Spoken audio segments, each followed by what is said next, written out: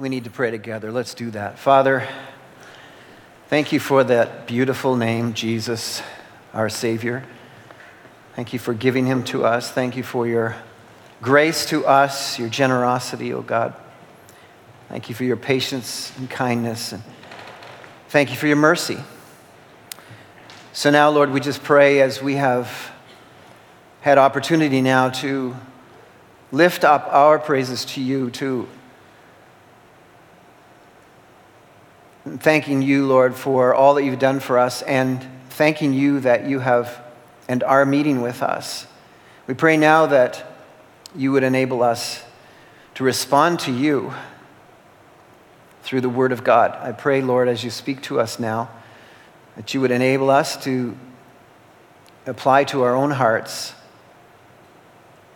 the truth that you want for us today. I pray, oh God, that you would find hearts that are responsive and receptive here. That as you have met and are meeting with us, I pray, oh God, that the life-shaping Word of God through the Holy Spirit might take hold of us and we might respond, I pray, in Jesus' name. Amen.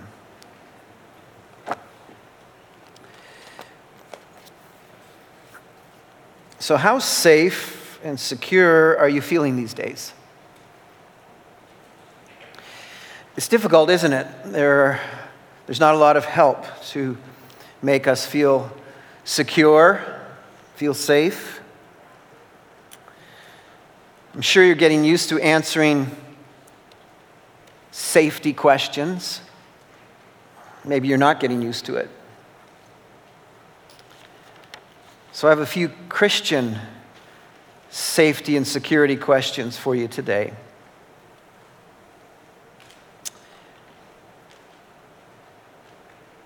Do you believe that God can still look after his mission and his people? Are you still there? Does God need favorable political leadership to advance his church? Do you feel like you need to fight for Christian credibility? Or can we still trust God to do that for us? You know, as we flipped the pages a few weeks ago from 1 Kings to 2 Kings, I'm sure all of us were hoping that there might be a new leaf. That somehow we might, as we turn the page from 1 Kings to 2 Kings, we might find kings that had hearts that were sold out for God. I'm sure we were very disappointed to find out that in fact, as we moved into 2 Kings, we meet a king named Ahaziah who doubles down on his allegiance to lesser gods that are creations of human beings. And so we're, I think, kind of discouraged a little bit to find out that Reformation is not in sight and that there seems to be no political solution to advance God's work.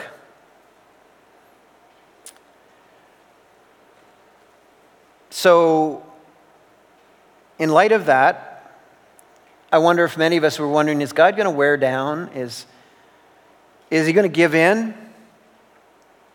Is God going to give up? Is he going to give us up? Is he going to give up on us? All those questions sort of surface when you keep reading page after page in the scriptures where lives are not reforming, are not changing. People continue to chase after man-made gods. And we start to see ourselves in here. We certainly see our own time in here. We wonder if we should start re-strategizing for religious success. Maybe God can't help us. Maybe we need to do something on our own. And then we ask questions like, if our country openly opposes the gospel and defies the living God, can the gospel survive? Does God need favorable conditions politically to succeed? And as all those questions continue to surface, I think those of us who know the Lord say, of course not. So then why are we tending to lean more and more on our own strength? Why do we find ourselves placing trust more often in what we have? Why are we wringing our hands in anticipation of the next federal election, hoping that somehow it might go our way? Why am I? Does Calvary Baptist Church rise or fall based on governing authorities or physical circumstances? Do you or I? Did the early church pay or give any attention at all to the Roman political situation? From what we can read in the New Testament, the answer is not really. And yet here we are today, 2,000 years later. God has a church in this world. So I want to encourage you and remind you again of the divine proclamation by Jesus Christ. I will build my church, and the gates of hell will not, I think that's what you said, will not prevail. In whatever form they show or whatever force they have, that promise still is ours to hold on to. So our certainty comes from Jesus' certainty, not from the things that we see around ourselves, not from favorable politics, not from our own strength or resources, but from our commitment and belief that our living God can take care of us and can continue to advance his mission. So I'll ask the question again, how secure are we? We are very secure. I hope to encourage you today with something from 2 Kings. As I mentioned to the first group, I have a really long introduction today because I need to set it up. So don't get nervous and despair and think, man, like he hasn't even started his sermon yet and it's lunchtime.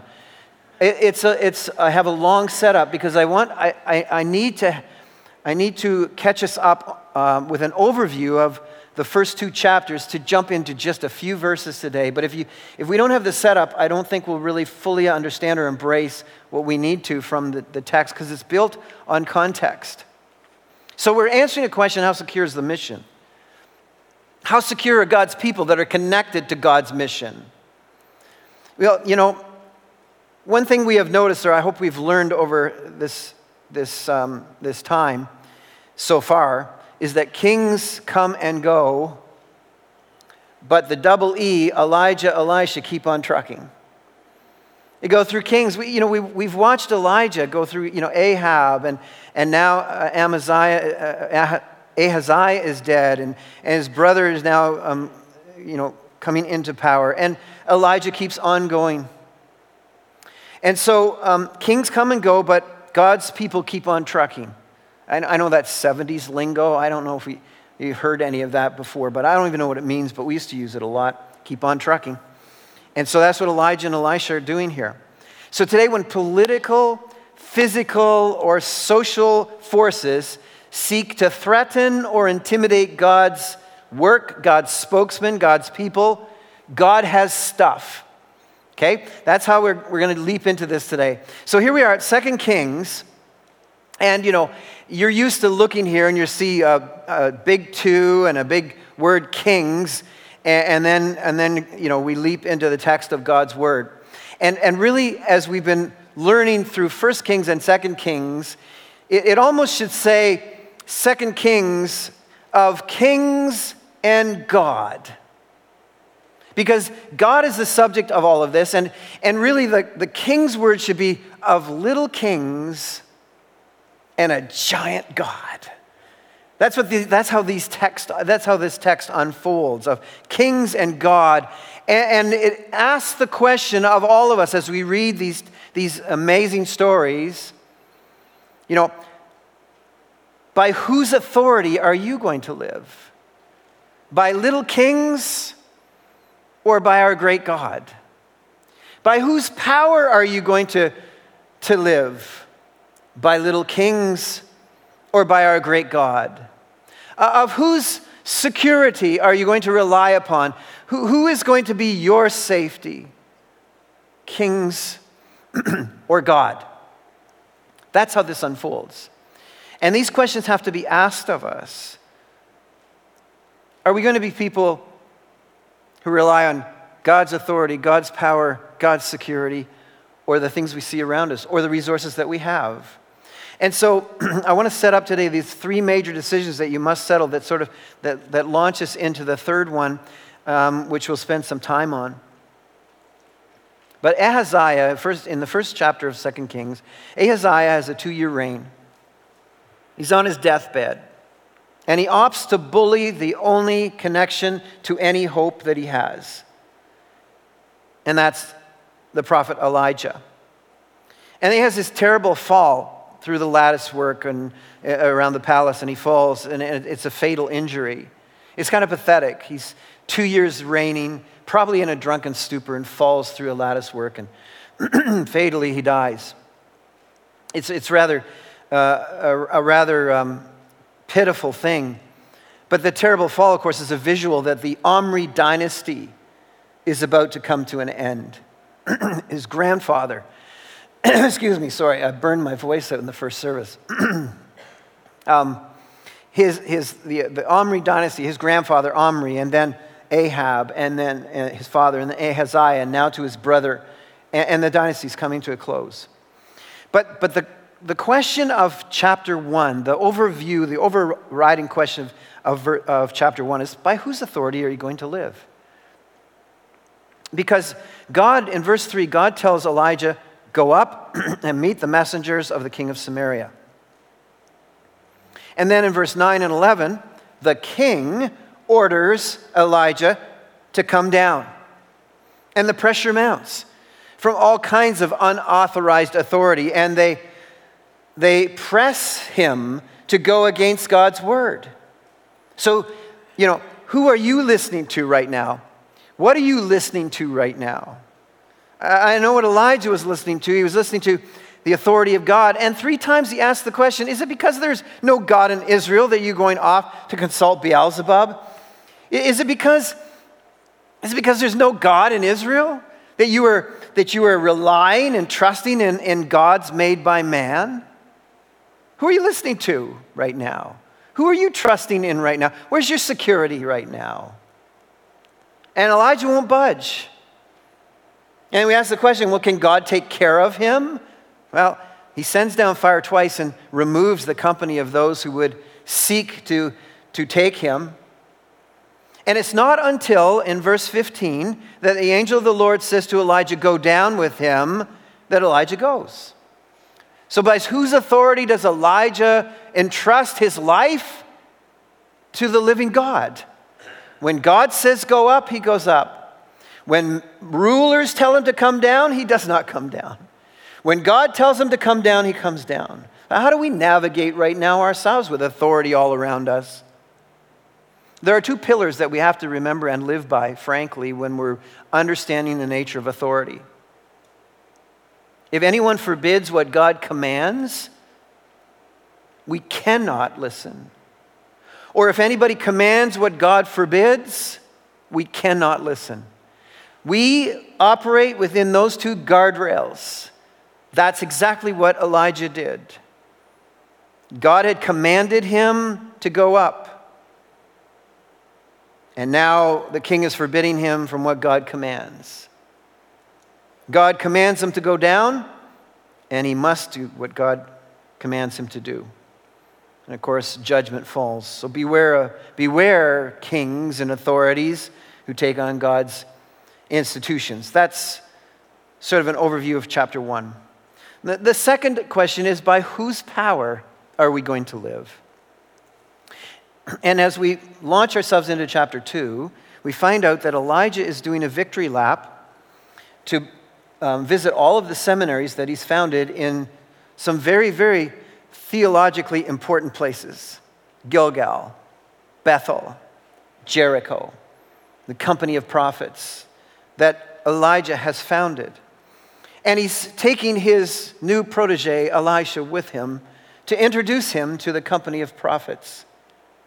And as he is on his way to be translated into heaven by the Lord. And so the question that really is to be asked in chapter 2 is, by whose power will Elisha align his life? So Elijah asks him a question in the 9th verse of chapter 2. Tell me, he says, what can I do for you before I am taken from you? It reminds us of the question that the Lord God asked of Solomon, remember, as he was king. And he says to him, what can I grant you, Solomon? And we're all in anticipation. You know, imagine if God asked you, the living God who owns everything in the universe, and he gives you this question.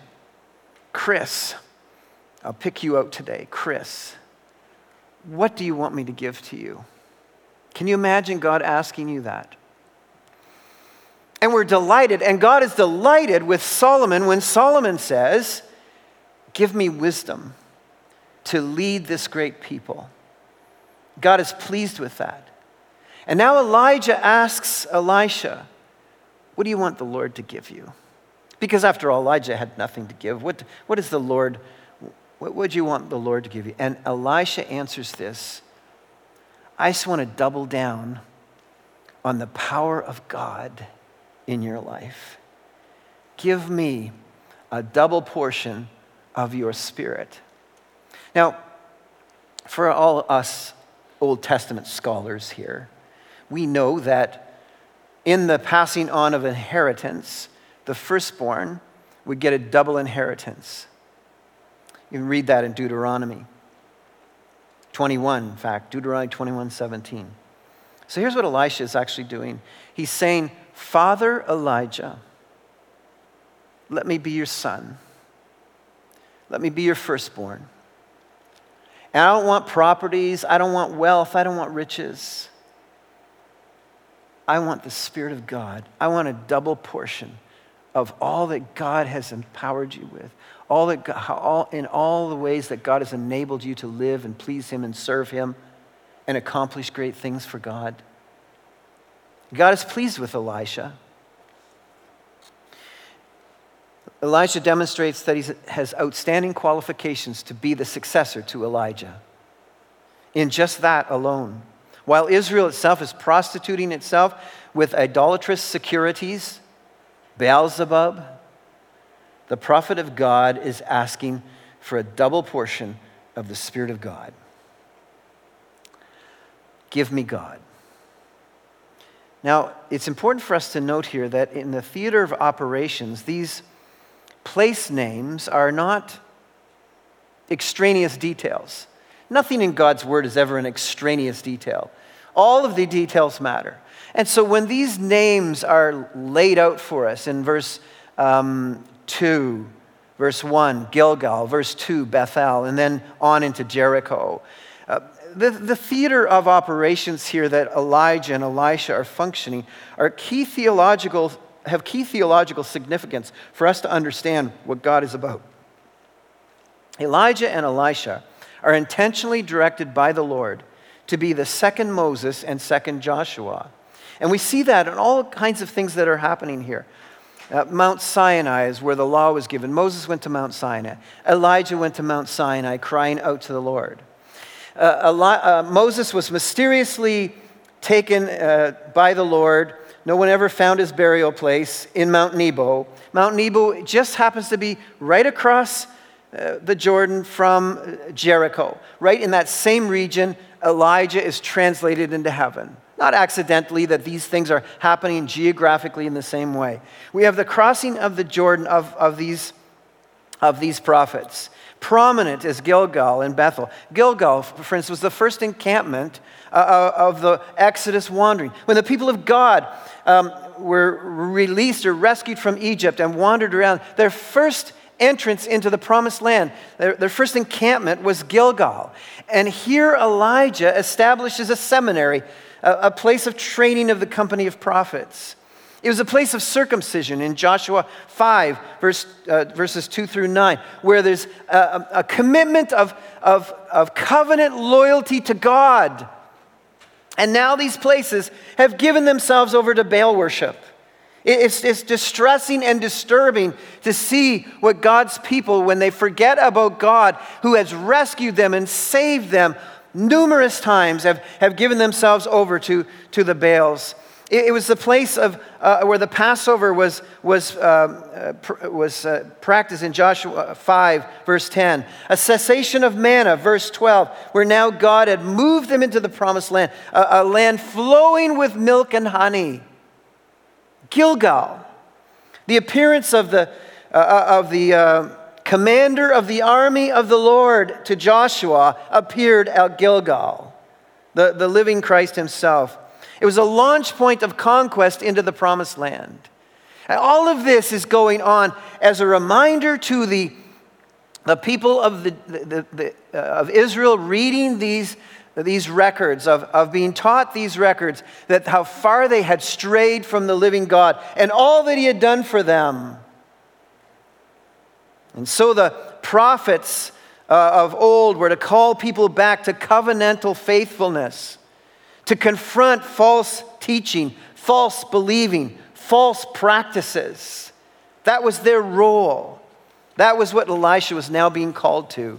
By whose authority? By the authority of the living God. By whose power? By the power of the living God. And that sets us up here for the transition into Elisha and his life. Now, the question that we now have is the mission going to be secure in the hands of Elisha?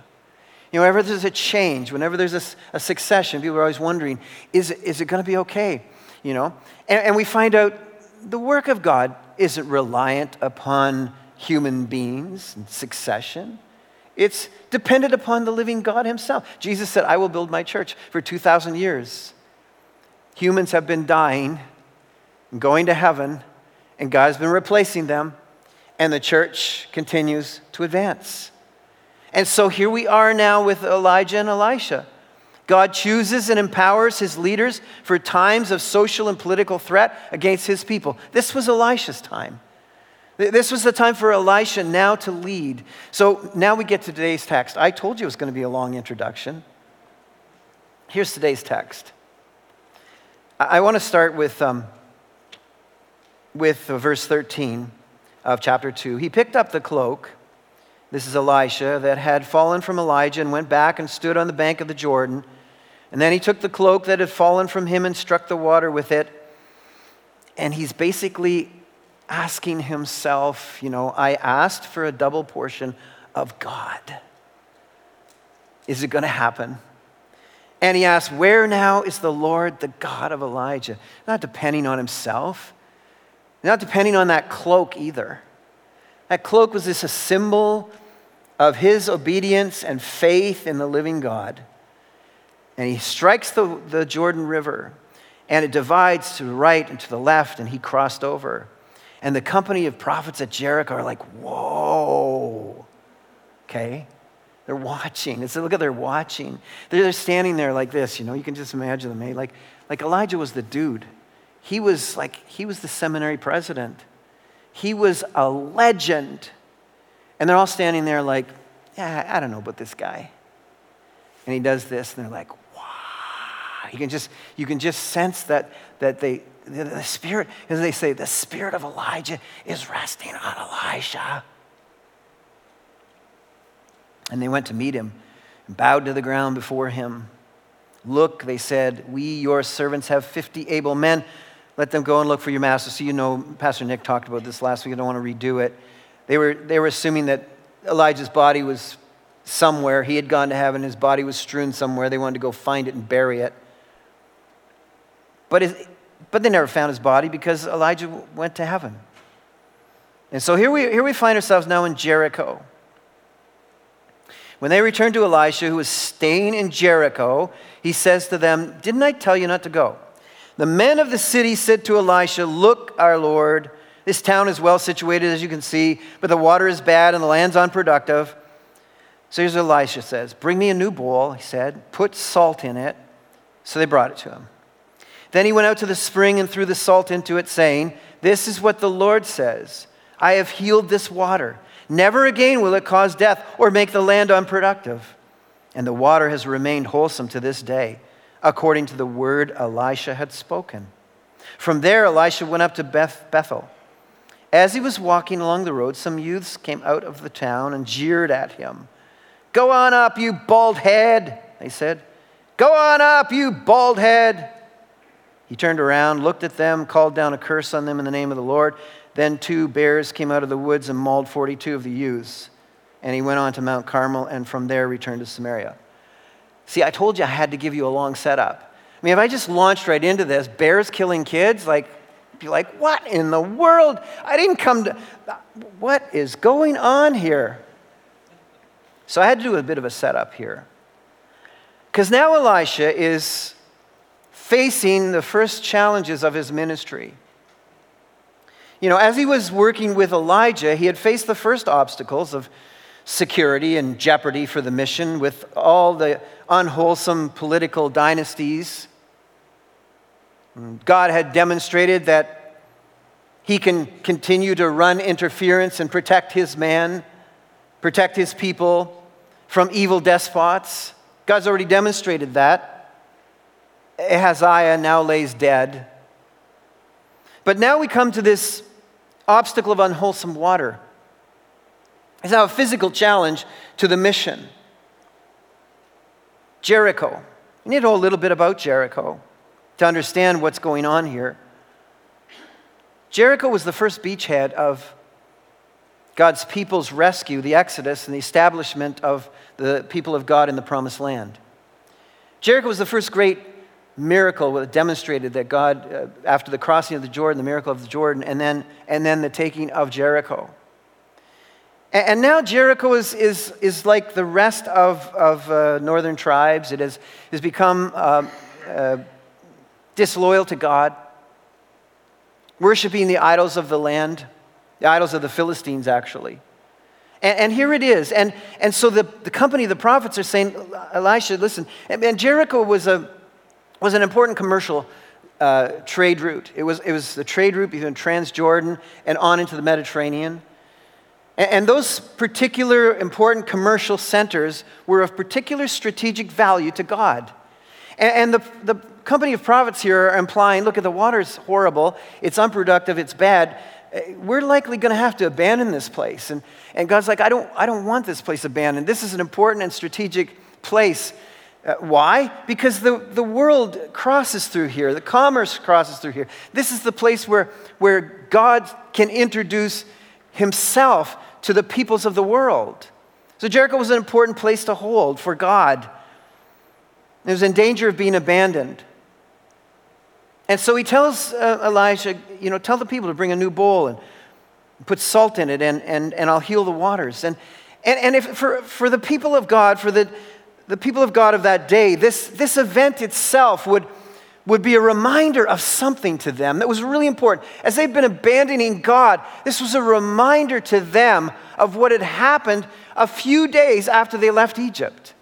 Those of you who remember back in Exodus 15, you can look it up later if you want, but in Exodus 15, the people of God started to grumble against Moses. You remember they came out of Egypt and they couldn't find water. And when they came to water, they came to this spring and it was bitter and they couldn't drink it.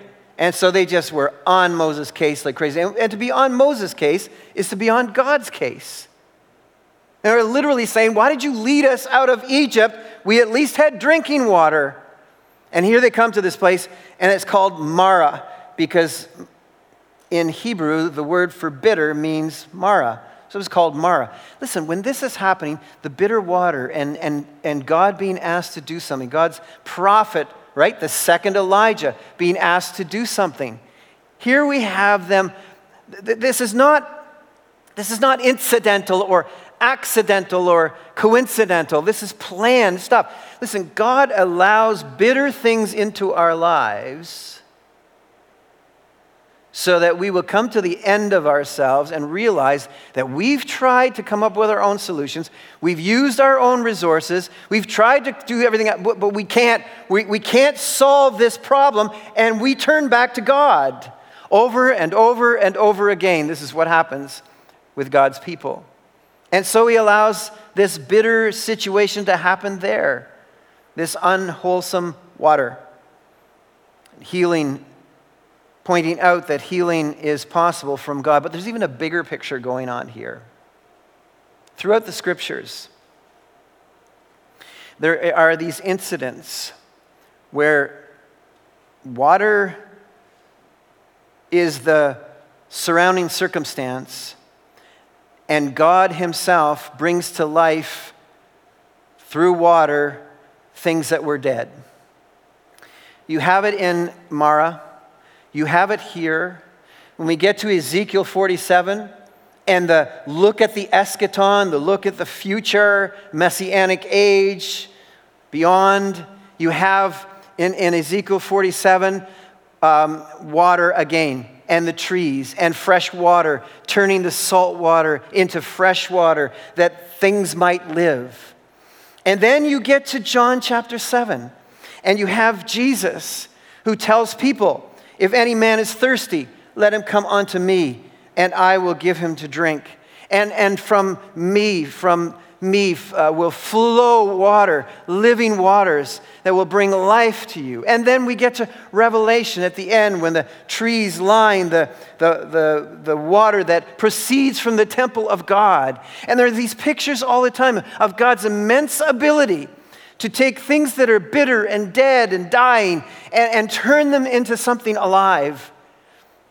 And here, though, as he did with Moses, they were to chuck a tree into the spring. That tree didn't make the water turn well. It was God who made the water well. And now he's asking for a new bowl, and to put salt in it and spread the salt into the spring. It wasn't this bowl of water and salt. It was the obedience of God's people to do what God told them to do to get the results that God promised them. It's always the same for us. You won't get what God has promised you if you're not obeying and doing what God has asked you or called you to do. That's how it works. We are called to serve and obey and obey God, and then we get the results. Obey God by faith, enjoy the results that you get by faith.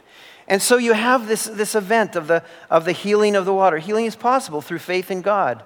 They got involved. The people got involved and participated in it, and God rewarded their participation, their faith.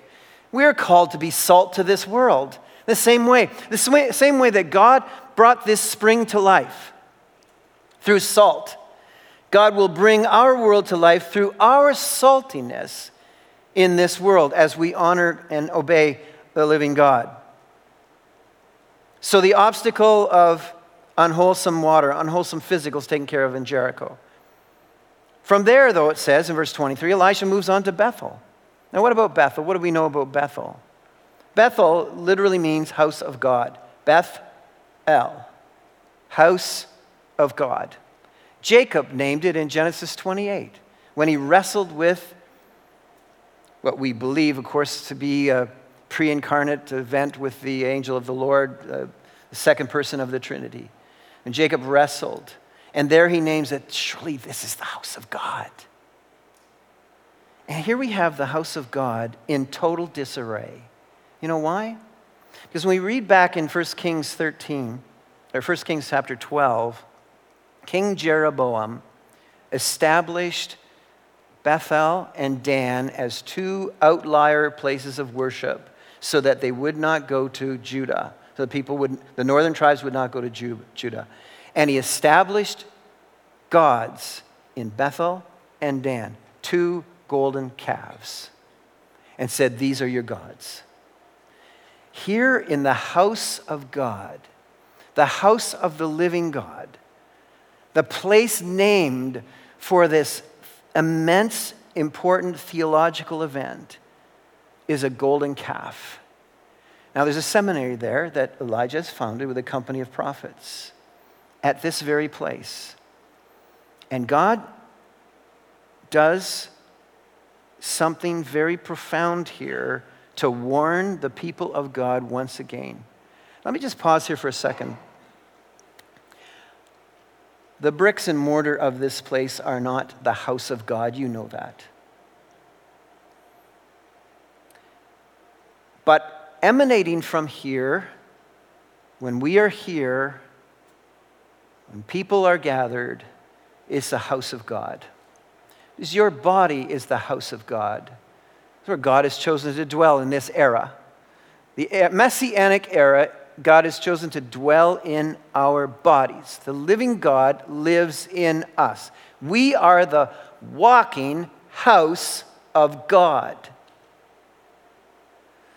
So, and churches are collections of the houses of God. And the question that we need to be asking ourselves right now is, are the churches that are the houses of God, that have the houses of God, are these places of idolatry, or can you actually find the Lord Jesus Christ there?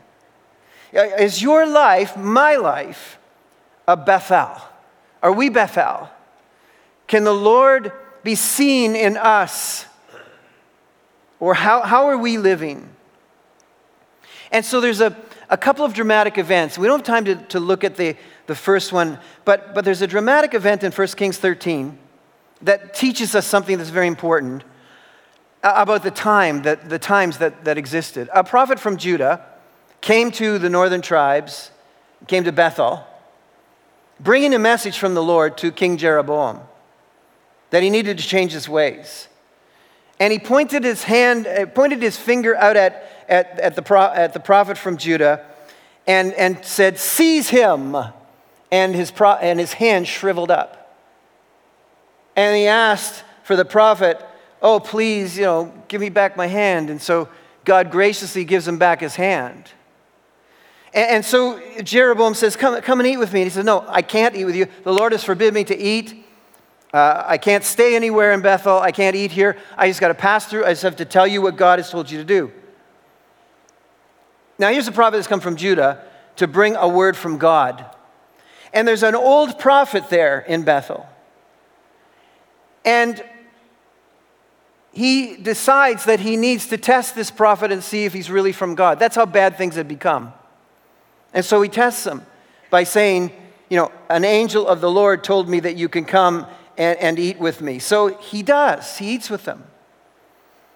And then he saddles up his donkey, gives it to the prophet from Judah, sends him out, and he's killed by a lion. The lion stands there beside the body of the prophet. The donkey stands there beside the body of the prophet. The lion does not devour the man. The donkey doesn't run away from the lion, because they're both serving the living God. And the irony of what's going on in Bethel is a lion and a donkey are serving the word of God, and the people of Bethel are not. In fact, the people of Bethel are so confused, they don't even know who's telling the truth, who's not, whether this prophet's telling the truth or that prophet's telling the truth. We live in that moment, folks. I don't know whether this church is telling the truth or that church is telling the truth. What these people claim to be evangelicals are saying, what these people claim to be evangelicals are saying. So he finds out, because the prophet is killed, that truly he was telling the truth. Oh, I guess it was a word from God.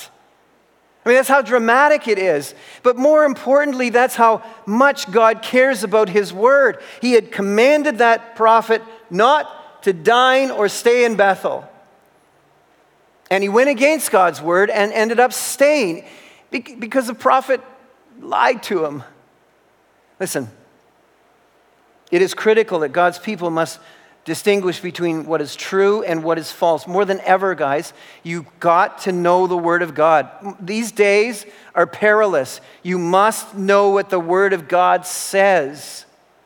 It's crucial. Just because some church says that or some claimed evangelical says that, you have to know the truth yourself, what is true and false. We live in a time that's very dangerous.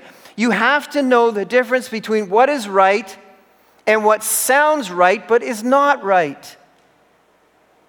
That's crucial to our moment.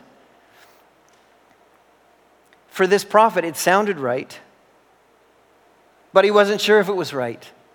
Now, I don't promote the idea of lying to find out if something is true. That's really weird. Okay? But that's what took place. But that was the first dramatic warning in this section for Bethel. And I needed to tell you about that because you need to understand that to understand the bears. Otherwise, you don't understand the bears. By the way, they're she-bears. I just throw that out there. 2 female bears. Don't mess with Mama Bear. You know what I'm saying? That's not the story. Okay, here we go. So what happens here? Bethel has already been warned about their disloyalty to God's word. They've already been warned about the fact that this golden calf is an abomination to the living God. That there's false religion going on in Bethel. Now they need another extreme, dramatic portrayal of that. But here's what happens. So Elisha comes into town, into Bethel, and there's 42 cheeky kids jeering him, mocking him, and they're not young adults. Sounds a little bit like youth ministry. They're not young adults. They're not teenagers. The Hebrew words here imply small lads, and really yalad is sort of children. These are children. Now here's the point. They're mocking God's servant. They're calling him old bald head. For all you guys who are follically challenged, God will come to your defense. Now, you know what? We're not really sure if Elisha is bald. Here's why. There's some ambiguity to the wording here because a prophet was recognized by being hairy. That's why they wore the hairy garment. You know, when they asked, remember back in chapter 1, what did he look like? Oh, he was a hairy guy all this, with a belt on. Oh, yeah, Elijah the Tishbite. John the Baptist, what did he look like? Tell me. Yeah, yes, he was. So these children, what they're literally saying is, they're mocking his office. You don't qualify. You're just a hairless man. You don't qualify to be a prophet. Old bald head. Go on up to Mount Carmel where you belong. Get out of here. Can you imagine children? Now listen, here's the point. When children start mocking the things of God, the culture has literally gone to hell. Bethel was so far gone that even the little children were mocking the living God. This could not be allowed to stand. And so, Elisha rightly turns, not for his ego was wounded or anything, but because the living God was being mocked by children. And God sends 2 bears out of the forest to kill 42 children. Now you're going, what in the world? Could they have been warned at least? They were already warned by the lion event.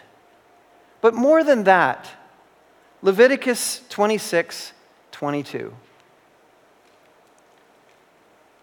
Leviticus 26:22. This is the law. This is Israel. This is the people of God. Verse 21, if you remain hostile toward me and refuse to listen to me, I will multiply your afflictions 7 times over as your sins deserve. I will send wild animals against you, and they will rob you of your children, destroy your cattle, and make you so few in number that your roads will be deserted. God had already spoken. If you continue to mock my word and my ways, I will judge you. I will judge your children. Wild animals. I will withdraw my restraint. Listen, everybody. There's enough animals in our world, in every country, to wipe us all out. The only reason that we are not is because God, in Genesis, you read this, put the fear of man in animals. Because I can tell you right now, bears, grizzly bears in this country, all of that, we're no match for them. God has put the fear of man in animals. If he withdraws that at any moment, as he chooses, this is what happens. They had violated the covenant of God. Unless things change, the curses for disobedience will be imposed. But get this, and with this we'll wrap it up. 2 bears. Why 2 bears? This was the second major warning to Bethel. And here's the final warning. If you don't change your ways, I've already wiped out 42 kids in the town. I'm going to wipe out all of you. And I'm going to send the bear of Assyria 100 years from now, 722 BC. I'm going to send the bear of Babylon, 586 BC. Now, where do Leviticus, let me finish this with Leviticus. If in spite of these things you do not accept my correction but continue to be hostile, I myself will be hostile toward you and inflict you for the sins 7 times over. I will bring the sword upon you to avenge the breaking of the covenant. This was another warning to them of the long-suffering patience of God toward those who would treat his word with mockery. So what must we do? Let me just summarize for us. What must we do? All around us, political, physical, social intimidation, all of that around us. No different than at this moment in the time of the kings. Threats.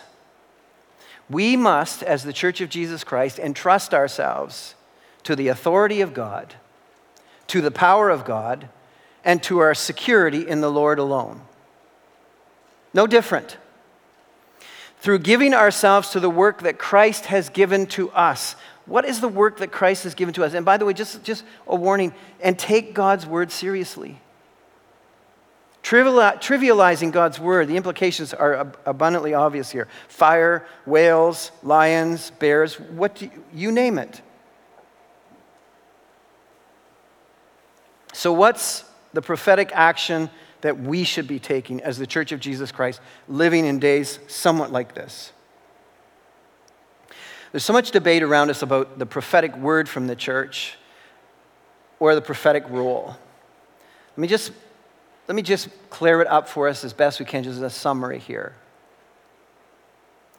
We don't bring any new prophetic word to our world. That's settled. That Christ himself, the prophetic word is complete in Christ, and he has spoken through his holy apostles.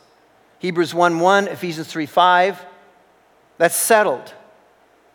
The authority of the church, which may in fact extend, of course, to influencing the political realities around us and physical change. I'm not suggesting that we don't have anything at all, but we don't have authority. We haven't been given the authority to take over the political reality of our country. What we have been given authority to do is to loosing and binding in the church. The role that we've been given is who's in and who's out. That's the authority that Christ has given. He's building his church, and we are invited to be involved in that authority. It's about the church. We're building the body, not a country. I'm not saying that we abandon our country. That's not what I'm saying, because listen carefully. But our fundamental role is to be building the body, not our country. Our prophetic role, that's the prophetic word. Our prophetic role is the constant uncompromising advocacy of the teachings of Christ, as Luz put it in his commentary in Matthew. The constant, uncompromising advocacy of the teachings of Christ. We are called to cooperate with Jesus in building the church, to devote all of our energies to that, to building the church. And as a prophetic role, to model for our world the telling, the calling, the living out in an uncompromising way the teachings of Jesus Christ. That's the call. So let's live what we think Canadians, or how we think Canadians should be living. That's our prophetic role. Show them how we are to live. Model the message of Jesus Christ. That's what we are called to do. By the authority of God, through the power of the Holy Spirit, under the secure provision of the Son of God, we carry forth our mandate and mission. And no obstacles, political, physical, or social religious, can thwart the plan of Jesus Christ to continue to build his church. Amen?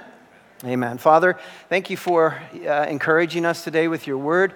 We can see historically how you have functioned with your people and what you call your people to and what you're able to do, oh God. We know of your might, your strength, your power, your authority. We know that we are secure in you and safe in you, Lord. So may we rely and be encouraged today afresh to not get distracted, to not get off course, but realize you've called us to this grand mission to go into all the world and preach the gospel, to tell, to call, to live, to unwaveringly, uncompromisingly proclaim the teachings of Jesus Christ. You have spoken. You have prophesied. Our role now is to live out who we are. May we do that with great confidence and encouragement, I pray, Lord. In Jesus' name, amen.